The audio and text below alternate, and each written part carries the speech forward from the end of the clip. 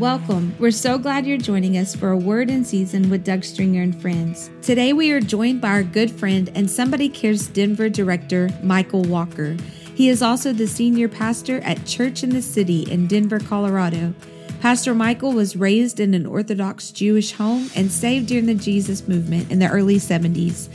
He traveled with Doug in the early days of Somebody Cares America and Somebody Cares International, and you are about to hear some amazing stories of lives transformed by the power of the gospel of Jesus. Remember to check out our episode notes today. You will find those at a wordinseasonpodcast.org and simply click on podcast.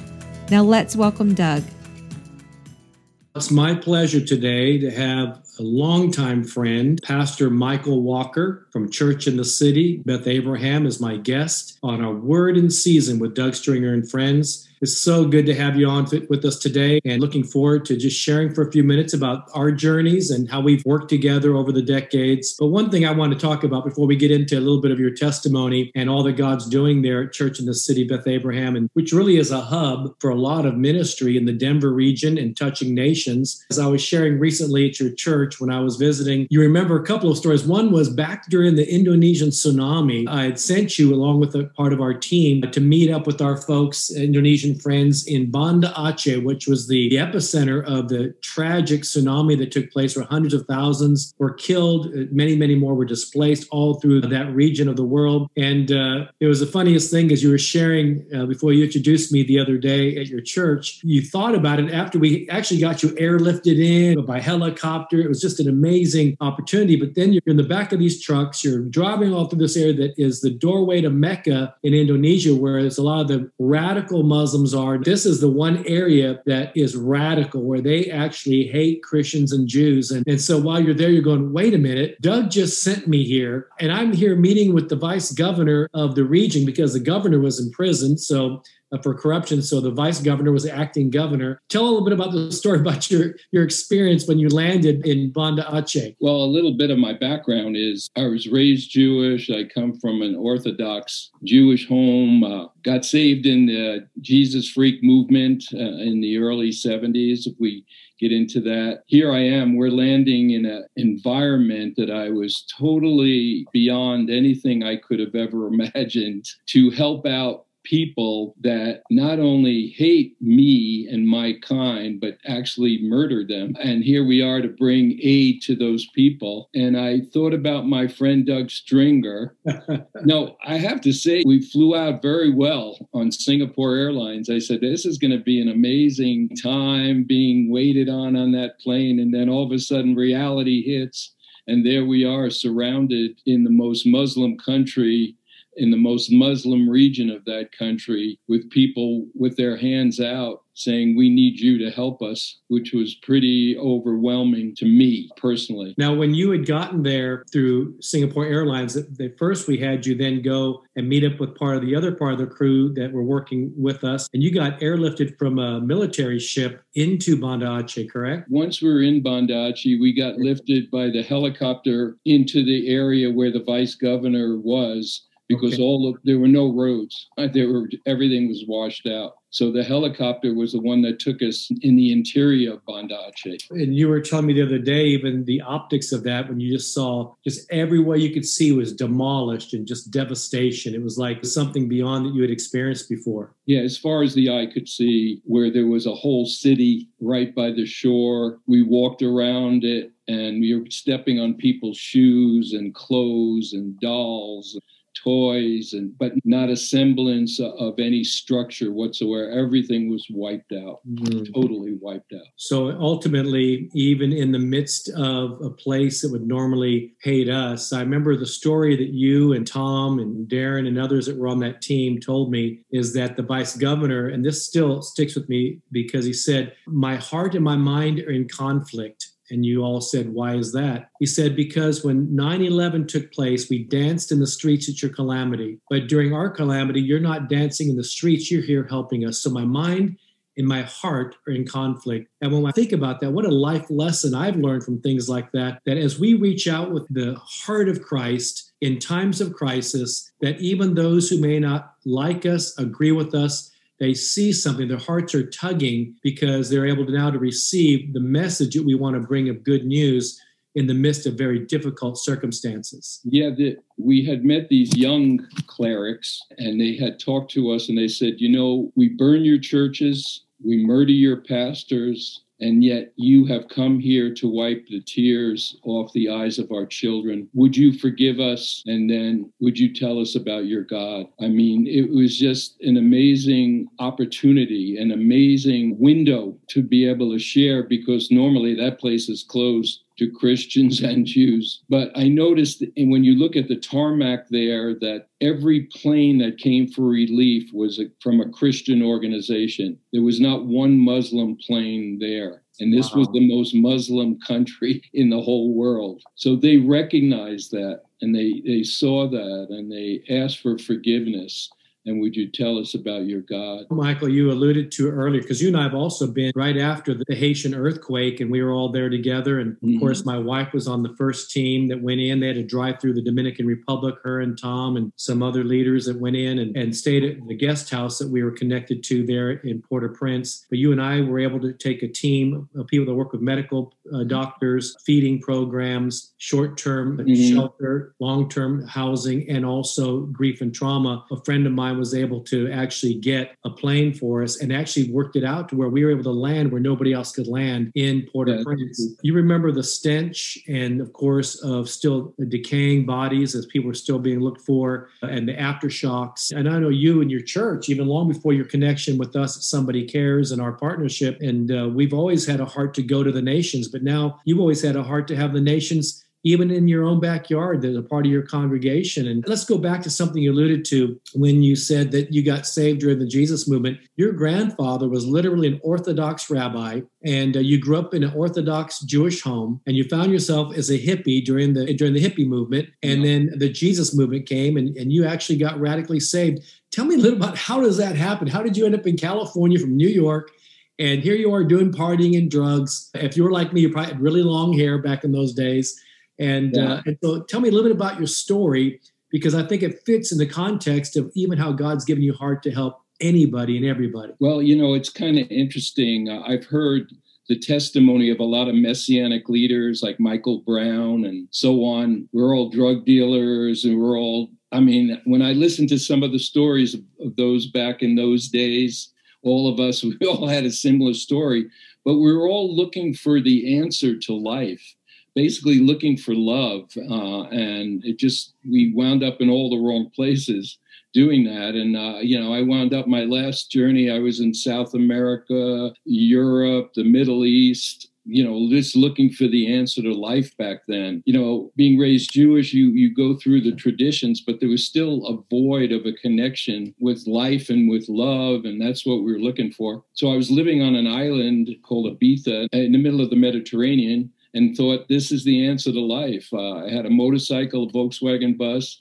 I lived in a cave, and just one drug deal a year in Morocco, and you were set, and you ride around your motorcycle, pair of shorts, drugs, partying. And I said, this has to be it. I was like living the life. And then all of a sudden, the dictator of Spain, who was Franco, said, I'm getting rid of these hippies. And he started taking people's passports away and throwing them in prison. And then I said, well, I don't think this is the answer to life. I'm not going to spend it in a Spanish prison. So I decided I'm heading back to New York and actually try and work for a living, try and have a real job. So I went back there and started working for my dad, who owned a printing plant.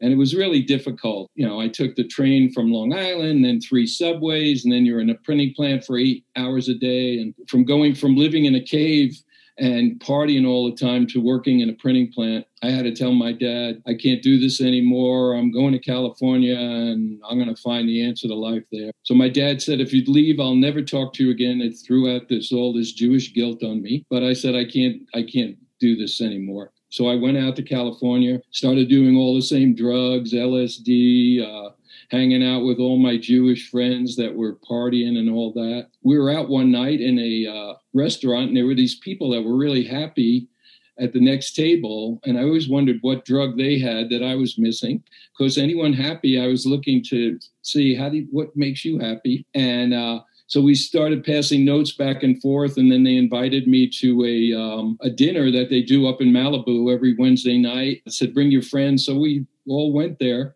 and we just sang Beatles songs.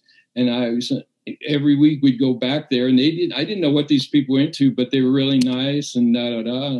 And then finally, I had met this girl, Olivia, who actually married George Harrison. Her and I knew each other, and she took me to the guru. And I was sitting there, and she says, he has the answer to life. And I said, okay. And so people were raising their hand, give me the answer to life. And he's saying, how long you come in my meetings? I've been here for 3 years. He said, you're not ready to have the answer to life. 3 years at these meetings. Wow. They kiss this guy's feet. He drives away in a Rolls Royce. And I said, I don't care if the Beatles are into this. I'm not going to kiss this guy's feet for 3 years. So she went off and married George Harrison. I left.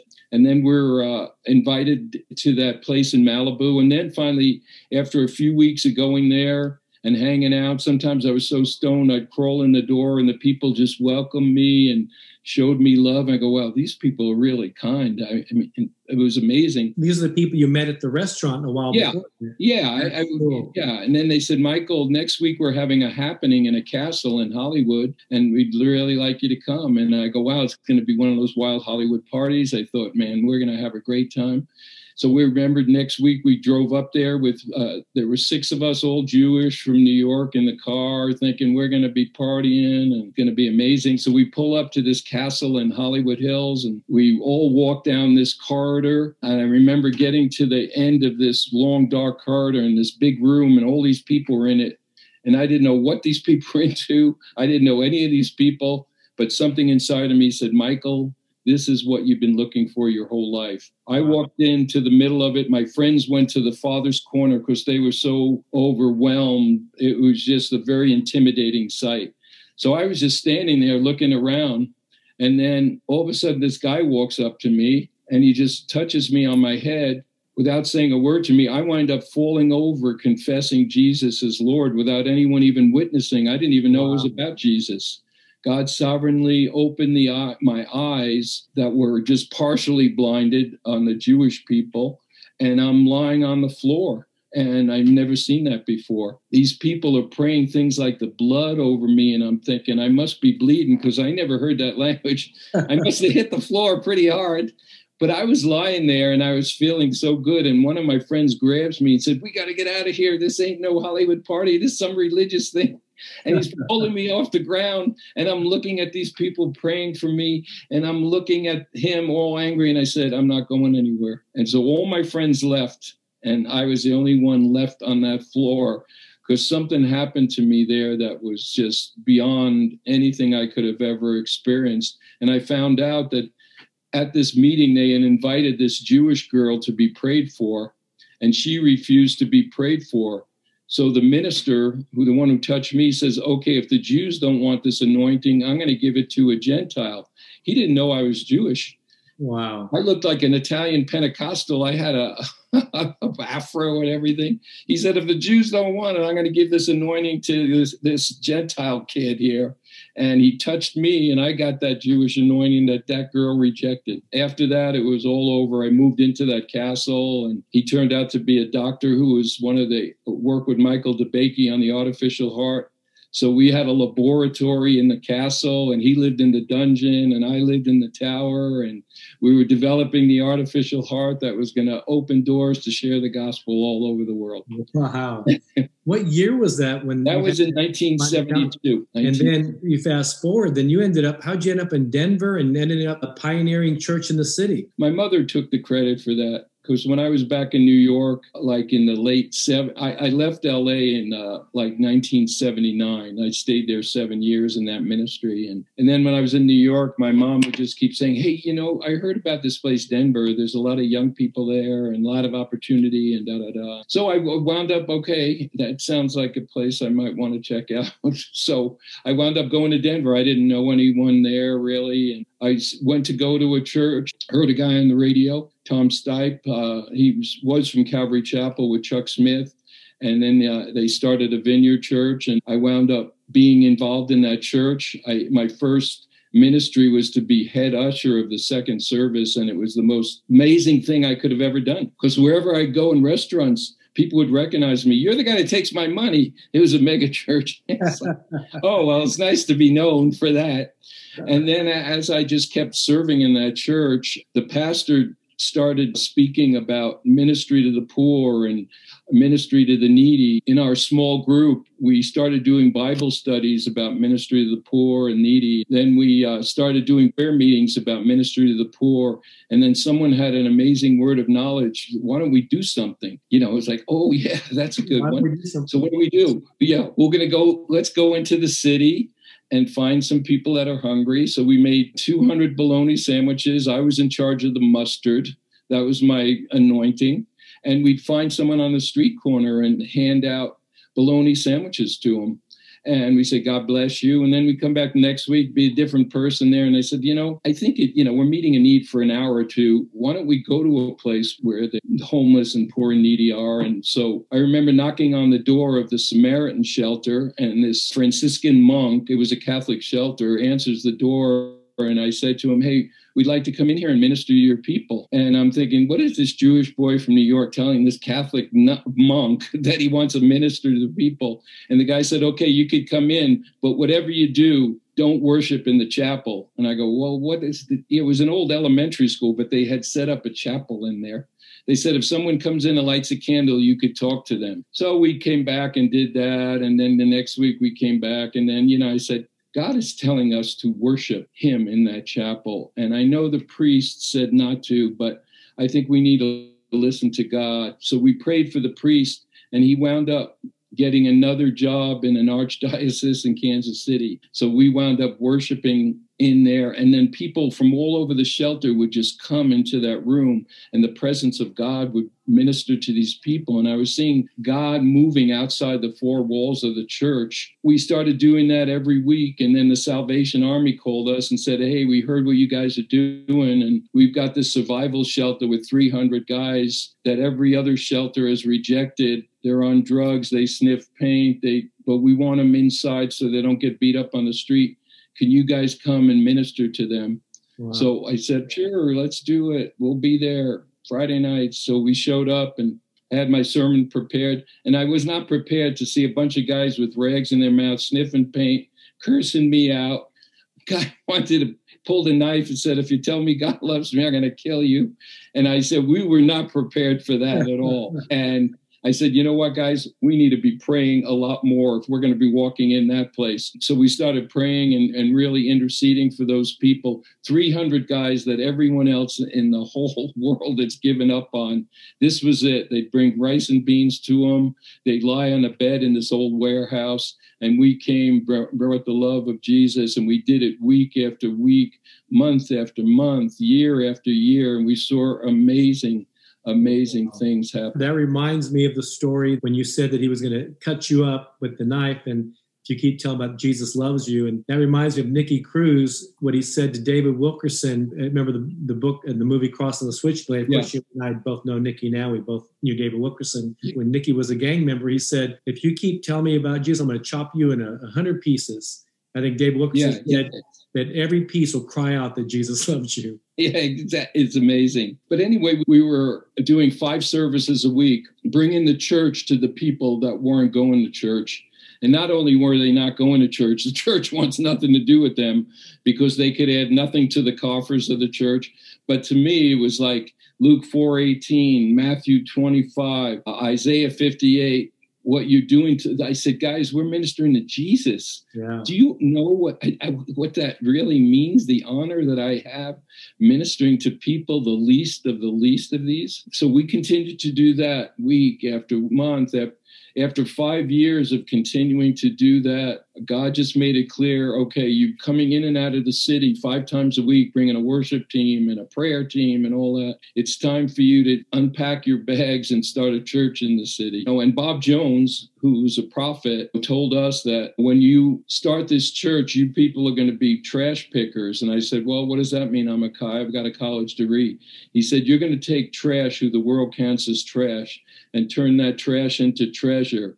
And that treasure is going to first tell the church and then the world about the faithfulness of God. And it was just an amazing word that he gave us. And that's right while we were meeting in an old storefront down there next to an S&M shop, a tattoo parlor, and a gay bar right on Colfax.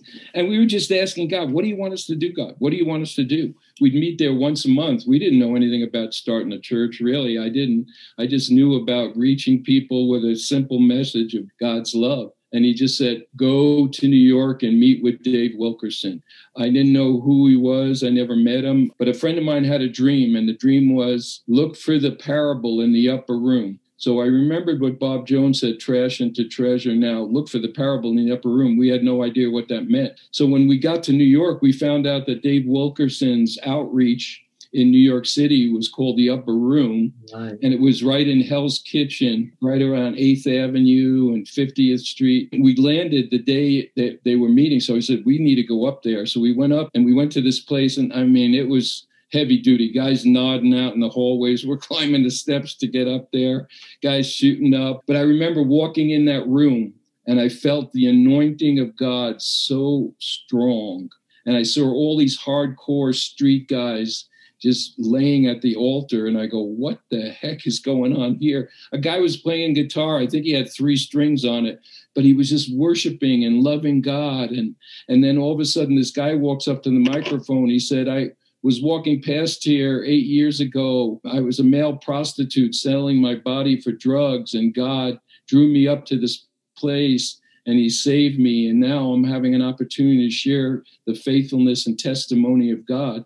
And then I'm thinking, well, there's trash into treasure telling us, the church, about the faithfulness of God. And I'm thinking, there's Bob Jones's word over us. And then what really freaked me out was there was a parable in the upper room on a grease board. And I said, I'm not, my brother-in-law's dream before we got there, look for the parable in the upper room. I go, I'm not even going to look at that. I was so blown away. And I finally said, okay, I'm going to look at the parable in the upper room. And it basically said, what I've told you figuratively, I'm going to show you plainly about who my Father is. And everything in that trip, from the trash into treasure, because he said, I want a multiracial, multicultural, multi-generational, multi-economic church. And I said, I've never seen anything like that. But now when we went to Dave Wilkerson's church, that's exactly what it looked like. He had 50 different cultures in one row.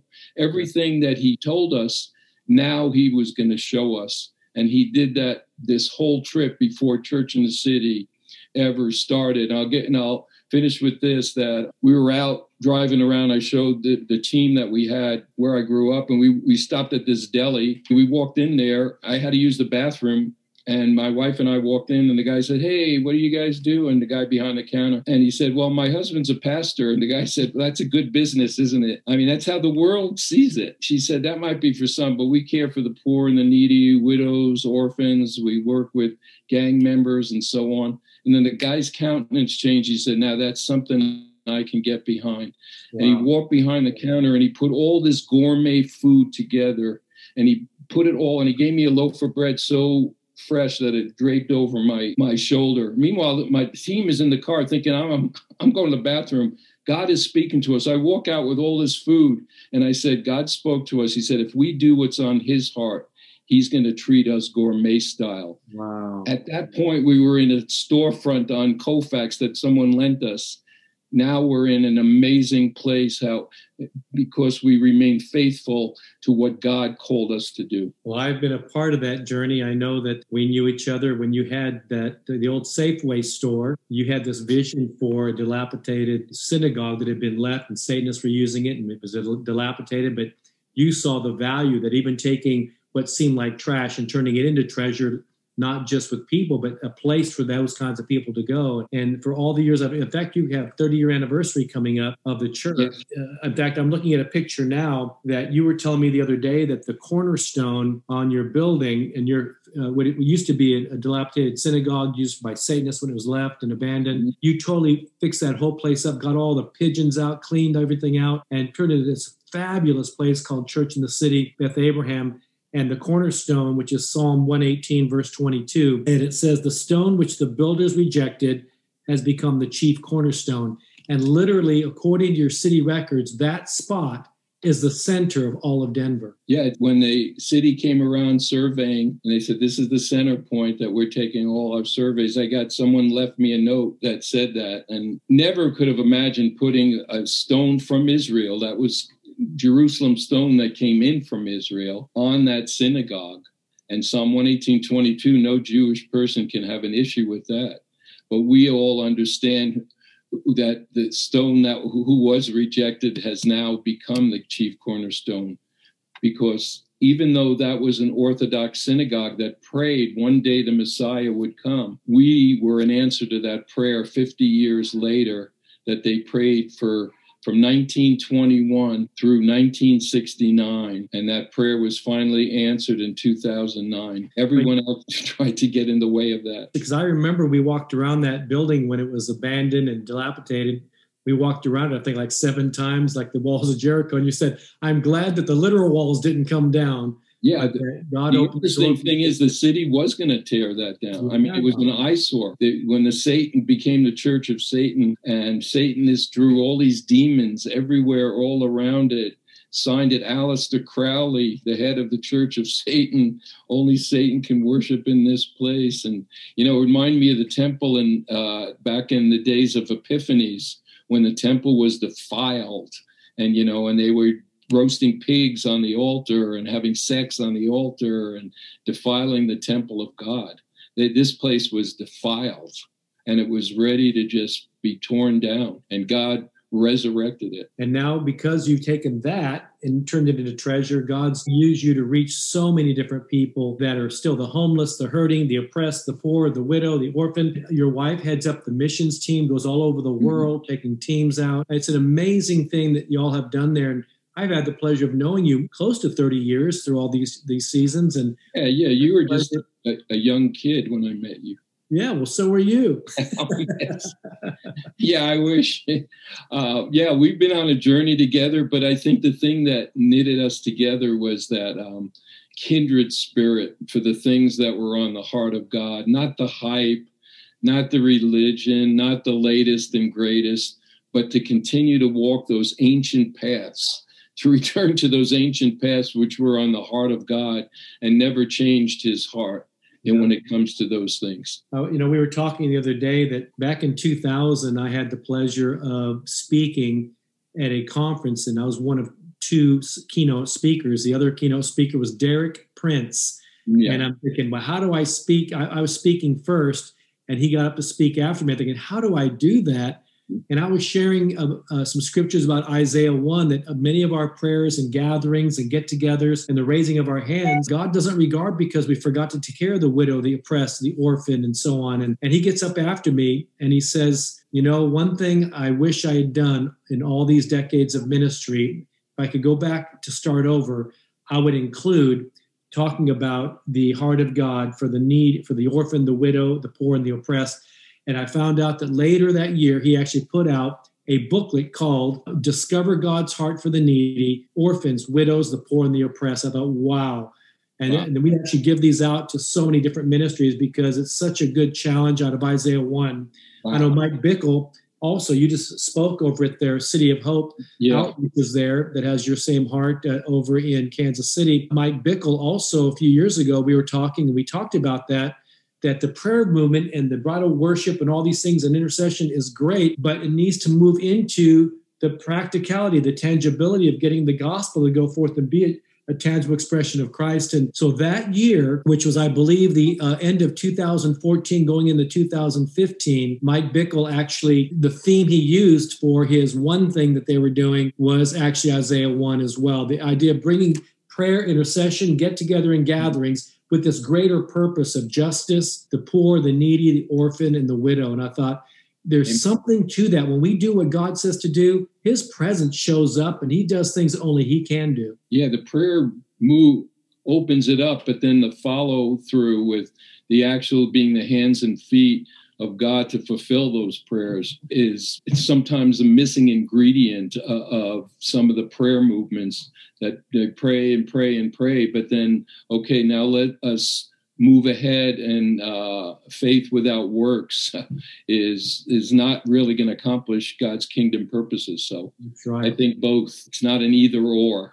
Well, like James says, that pure and undefiled religion is to take care of the widow and the orphan, right? And to walk unspotted of the world. I know we spent hours together recently, but I could talk to you hours about this. It's really about the word of our testimony and overcoming by the blood of the Lamb. And it's time and time again. And you're such a humble person in the sense that, you've been on my board for Somebody Cares International. You actually officially facilitate Somebody Cares Denver, one of our chapters and centers there, for many, many years, and continue to do that and doing incredible work. And you've been on the board of Promise Keepers before, during its heyday. And you walk in such humility, but with such a great authority, because I do believe you've never been enamored with celebrity or the grandiose. You are just about loving people. In your church of the day, it blew me away. You have Indonesian congregation, City Blessing Church. You have Ethiopian and Somalian and Nigerian and Ugandan, and you have all these different nationalities there and ethnicities that are part of your church in the city, Beth Abraham. And to me, that's a picture of the kingdom of God. And so you really are going to the nations, but the nations are coming to you. Yeah, my house shall be a house of prayer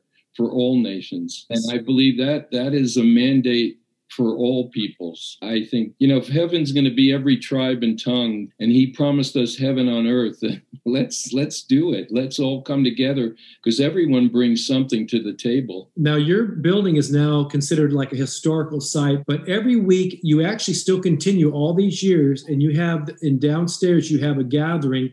And what do you call it? David's tent. Well, tell us about some of the ministries like that, because, in fact, if people want to find out more, we did a special article in our recent magazine, our Somebody Cares Summer Mid-Year Magazine, and also it's on our website at somebodycares.org under Somebody Cares Denver, a hub in the city for the lost. And it really has become a hub in so many ways. Tell us a bit about some of the different things to reach the poor, the needy, and bringing people together at the church there. Well, a lot, obviously, before COVID. Church in the City was always known as a place that cares for the community, for whomsoever shall come. And we've done morning manna breakfasts for the homeless. We have our food bank, where we're actually a center for other food banks. We get like thousands and thousands of pounds of food that we actually supply other food banks with, that they recognize we are a hub in the heart of the city to provide that. Food Bank of the Rockies partners with us. We are partnering with Christ Body Ministries, Somebody Cares Denver, Church on the Rock, 3 other different churches from Evergreen and so on that meet on Saturdays, and we provide shower trucks, washer and dryer trucks, groceries, meal. But more than that, we have the gospel being presented. We have doctors there as well. It's a place you can get your medical needs met, your shower, your clothes, your food, and the gospel all being preached in the same location in the heart of the city amongst all different ministries coming together. It's all about the kingdom. It's a kingdom thing, and that's what excites me.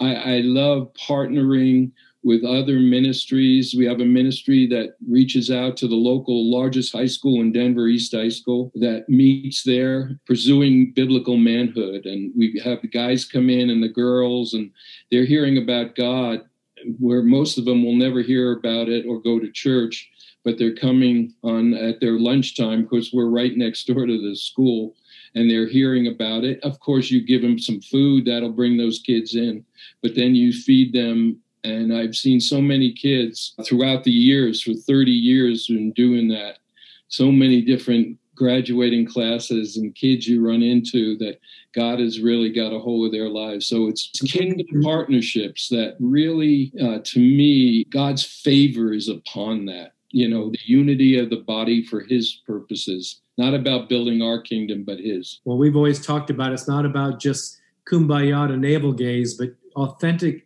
unity that's bigger than us, is serving God and loving people together, having a passion for God and compassion for souls. And, in the nearly 30 years I've known you, this wasn't just a stepping stone for you to do something bigger and greater, more grandiose. It's who you still are. You've never changed from that time that God had you laying down there and recognizing who he was, who Christ was, that it's never changed your heart for the nations and for all peoples. And even to those who disagree with you, maybe have been rude or mean, but yet you still continue to share the light of Christ to many, many other people. Yeah, and you know what keeps me going up in the old Safeway store? And he was our neighbor. Yeah, he lived in the dumpster next to the church. Yeah. And he was really a tough, homeless, alcoholic.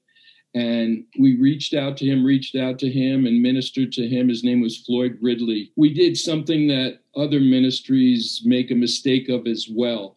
You know, when someone that comes from that, so much of that type of bondage and then gives their life to the Lord, we have a tendency to want to put them out there. So we brought them to churches to give testimonies. We put them on Christian TV to give testimonies, but it was too soon. And he wound up the pressure of having to live that out. I learned that from Jackie Pullinger. Yeah. Don't lay hands too quickly. What happened was, so he fell away, and we didn't know what happened to Floyd Ridley, and it really broke my heart. A few years ago, I got a friend of ours who lives in Pittsburgh, who helped start our church, sent me a newspaper article from Kentucky, and it was a whole article on Floyd Ridley, how he's become an amazing speaker to people all over the country, has written books about what God has done in his life.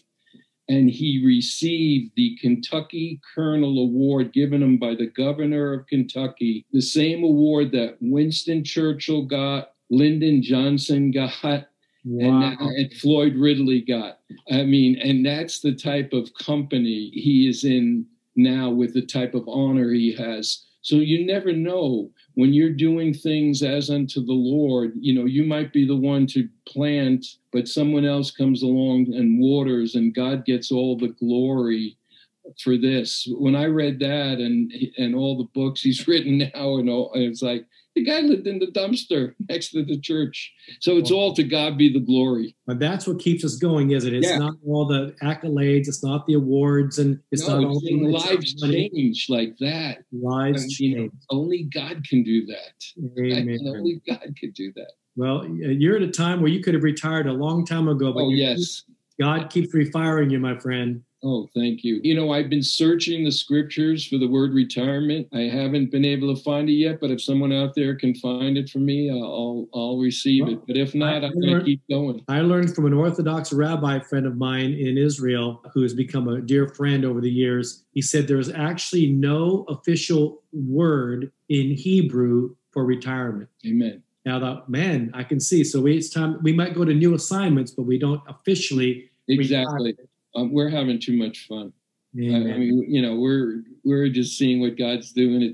And watching what He's doing and joining Him in the old Henry Blackaby. See what God's doing and join Him. Don't ask Him to join what you're doing and bless what you're doing. Bless what He's doing. Well, man, this has been a very, very encouraging, provoking time of just discussion with you. And I believe everybody who's listening to this podcast and those who will be sharing it, learning more about what Church in the City and Beth Abraham is doing and is our official chapter, Somebody Cares Denver. I just thank God for you, Michael. I know I kept you longer than we talked about, but I can go on for hours with you. There's so much.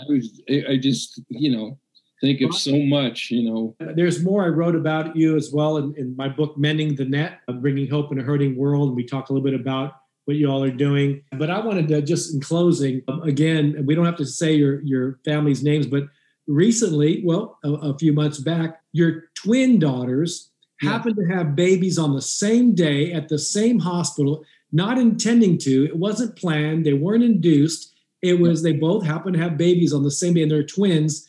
And that's never happened in that hospital. Yeah, in the same hospital that they were born in. Oh, they were born in that hospital too? Yes. Oh, my gosh. Yeah, in the same place at the same time. Yeah, it was just one of those, God's a double portion of blessing. Well, I remember as you continue to reach the poor and the needy and the oppressed, but over the years, God has recognized, He's seen it in you. And I was actually there with you when the Denver Nuggets basketball team honored you, the whole team, and they opened up the whole floor and had tables, and it was a big to-do. And I was there at that special occasion. Right. They gave you the Golden Nugget Award. Yeah, that's right. I remember that. And the mayor was there too. Yeah, and the governor. Oh, that's right. Yeah, the governor was sharing about us, and I'm going, I didn't even know he knew about what we were doing. And he's sharing all this stuff about what we're doing. I go, wow, to God be the glory. To God be the glory. Yeah. And then, of course, one of your daughters ended up marrying an NFL football player, and her other son-in-law is now doing stuff across the country, helping in educating people on the abuse of marijuana and all those kinds of things, and what it does to adolescents. And so you've got an incredible legacy that's carrying on even in your footsteps. Yeah, we're blessed and really honored. And I know that as you remain faithful to God, he remains faithful to you. And it's just been a tremendous privilege and honor serving him and serving alongside Somebody Cares Denver, because it's so hard to find people that have the same DNA, spiritual DNA, that have no other agenda but, to serve God and to serve others. We have shirts that just say, serve God, serve people. Yeah. And that's what I've heard say. At the end of the day, many times people may misunderstand us. We, of course, in our human frailty, make mistakes. But at the end of the day, all these decades later, we're still here. We still love God. We're still serving people in the best way that we know how. And, your wife, Brenda, when we were there, when I was with you guys recently, gave me a great book. I just opened it up called The Prophets by Abraham Joshua Heschel, which is a Jewish rabbi. He passed in 1972. But, oh my gosh, just the first few pages of I'm blown away. And I would recommend for people to get that book called The Prophets by an Orthodox rabbi that was actually considered by Christians and Jews of the last century as one of the most theologically quoted U.S. theologians ever, as far as Jewish theologians. So it's amazing. I'll let her know what you said. Amen. Yeah, she'll be blessed by that. Well, Michael, for all those that will be listening to this podcast, would you just close some prayer? And would you encourage everyone that they too, by simply making themselves available to God, not caring what people think, but just loving God, loving people, connecting to those of like heart, what God can do and leaving a lasting legacy through their lives as well? Can I end this with the Aaronic blessing? Absolutely, yeah. But I do encourage everyone listening. It's really not very difficult. You really find out what God is doing, and you just join him in what's on his heart, and his favor will come and provide everything you need. We're not very well educated, but he looks at the heart. Man looks at the outward, but God will look at your heart. And if you have a heart for the things that are on his heart, he will provide everything you need exceedingly and abundantly, more than you could ever hope for or imagine.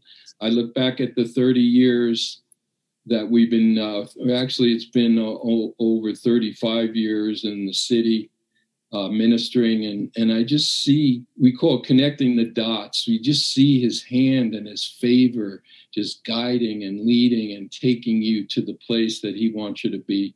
So I encourage you to do that.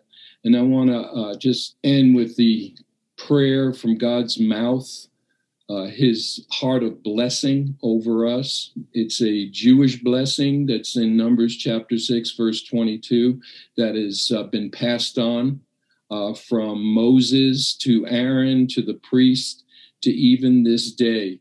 And it's even the prayer as Jesus as a high priest, it said whenever a high priest would raise up their hands to pray, he would pray this prayer. And Jesus, our high priest, before he ascended into heaven, said he raised up his hands and prayed over his disciples. And after he said that prayer, they went away so joyful, it says, when he ascended, because these words that he would have said as the high priest that were said for thousands of years made them joyful, because they were a prayer of blessing. I'll share them in English and then in Hebrew. That those listening and those watching, that the Lord would bless you and keep you, that the Lord would make his face shine upon you and be gracious to you, that the Lord would lift up his countenance, turn his face to you, his favor be upon you, and give you his peace. Thus he goes on to say, I will put my name upon my sons and my daughters. May God's name be placed on every one of you who are a son and daughter of the living God. And the words in the Hebrew Old Testament, Yivarechecha Adonai ve'yishmarecha, Ya'er Adonai panav alecha v'hunecha, Yisa Adonai panav alecha v'yasam lecha shalom. Yisa Adonai panav alecha v'yasam lecha shalom. May the peace of God be upon you, because the Prince of Peace, the Holy One of Israel, lives in your heart. And I pray these things in the name of Yeshua, Jesus, our Lord. Amen and amen. Amen. Amen. Head over now to a wordandseasonpodcast.org and let us know how we're doing by taking a quick survey. If you need prayer today, reach out to prayer@somebodycares.org, or you can call or text our 24-hour Somebody Cares America prayer line, 855-459-CARE. We hope you enjoyed this episode of A Word in Season with Doug Stringer and friends, and ask you to prayerfully consider supporting the ministry at somebodycares.org, or by texting your donation amount to 805-422-7348. Please join us again for A Word in Season with Doug Stringer and friends.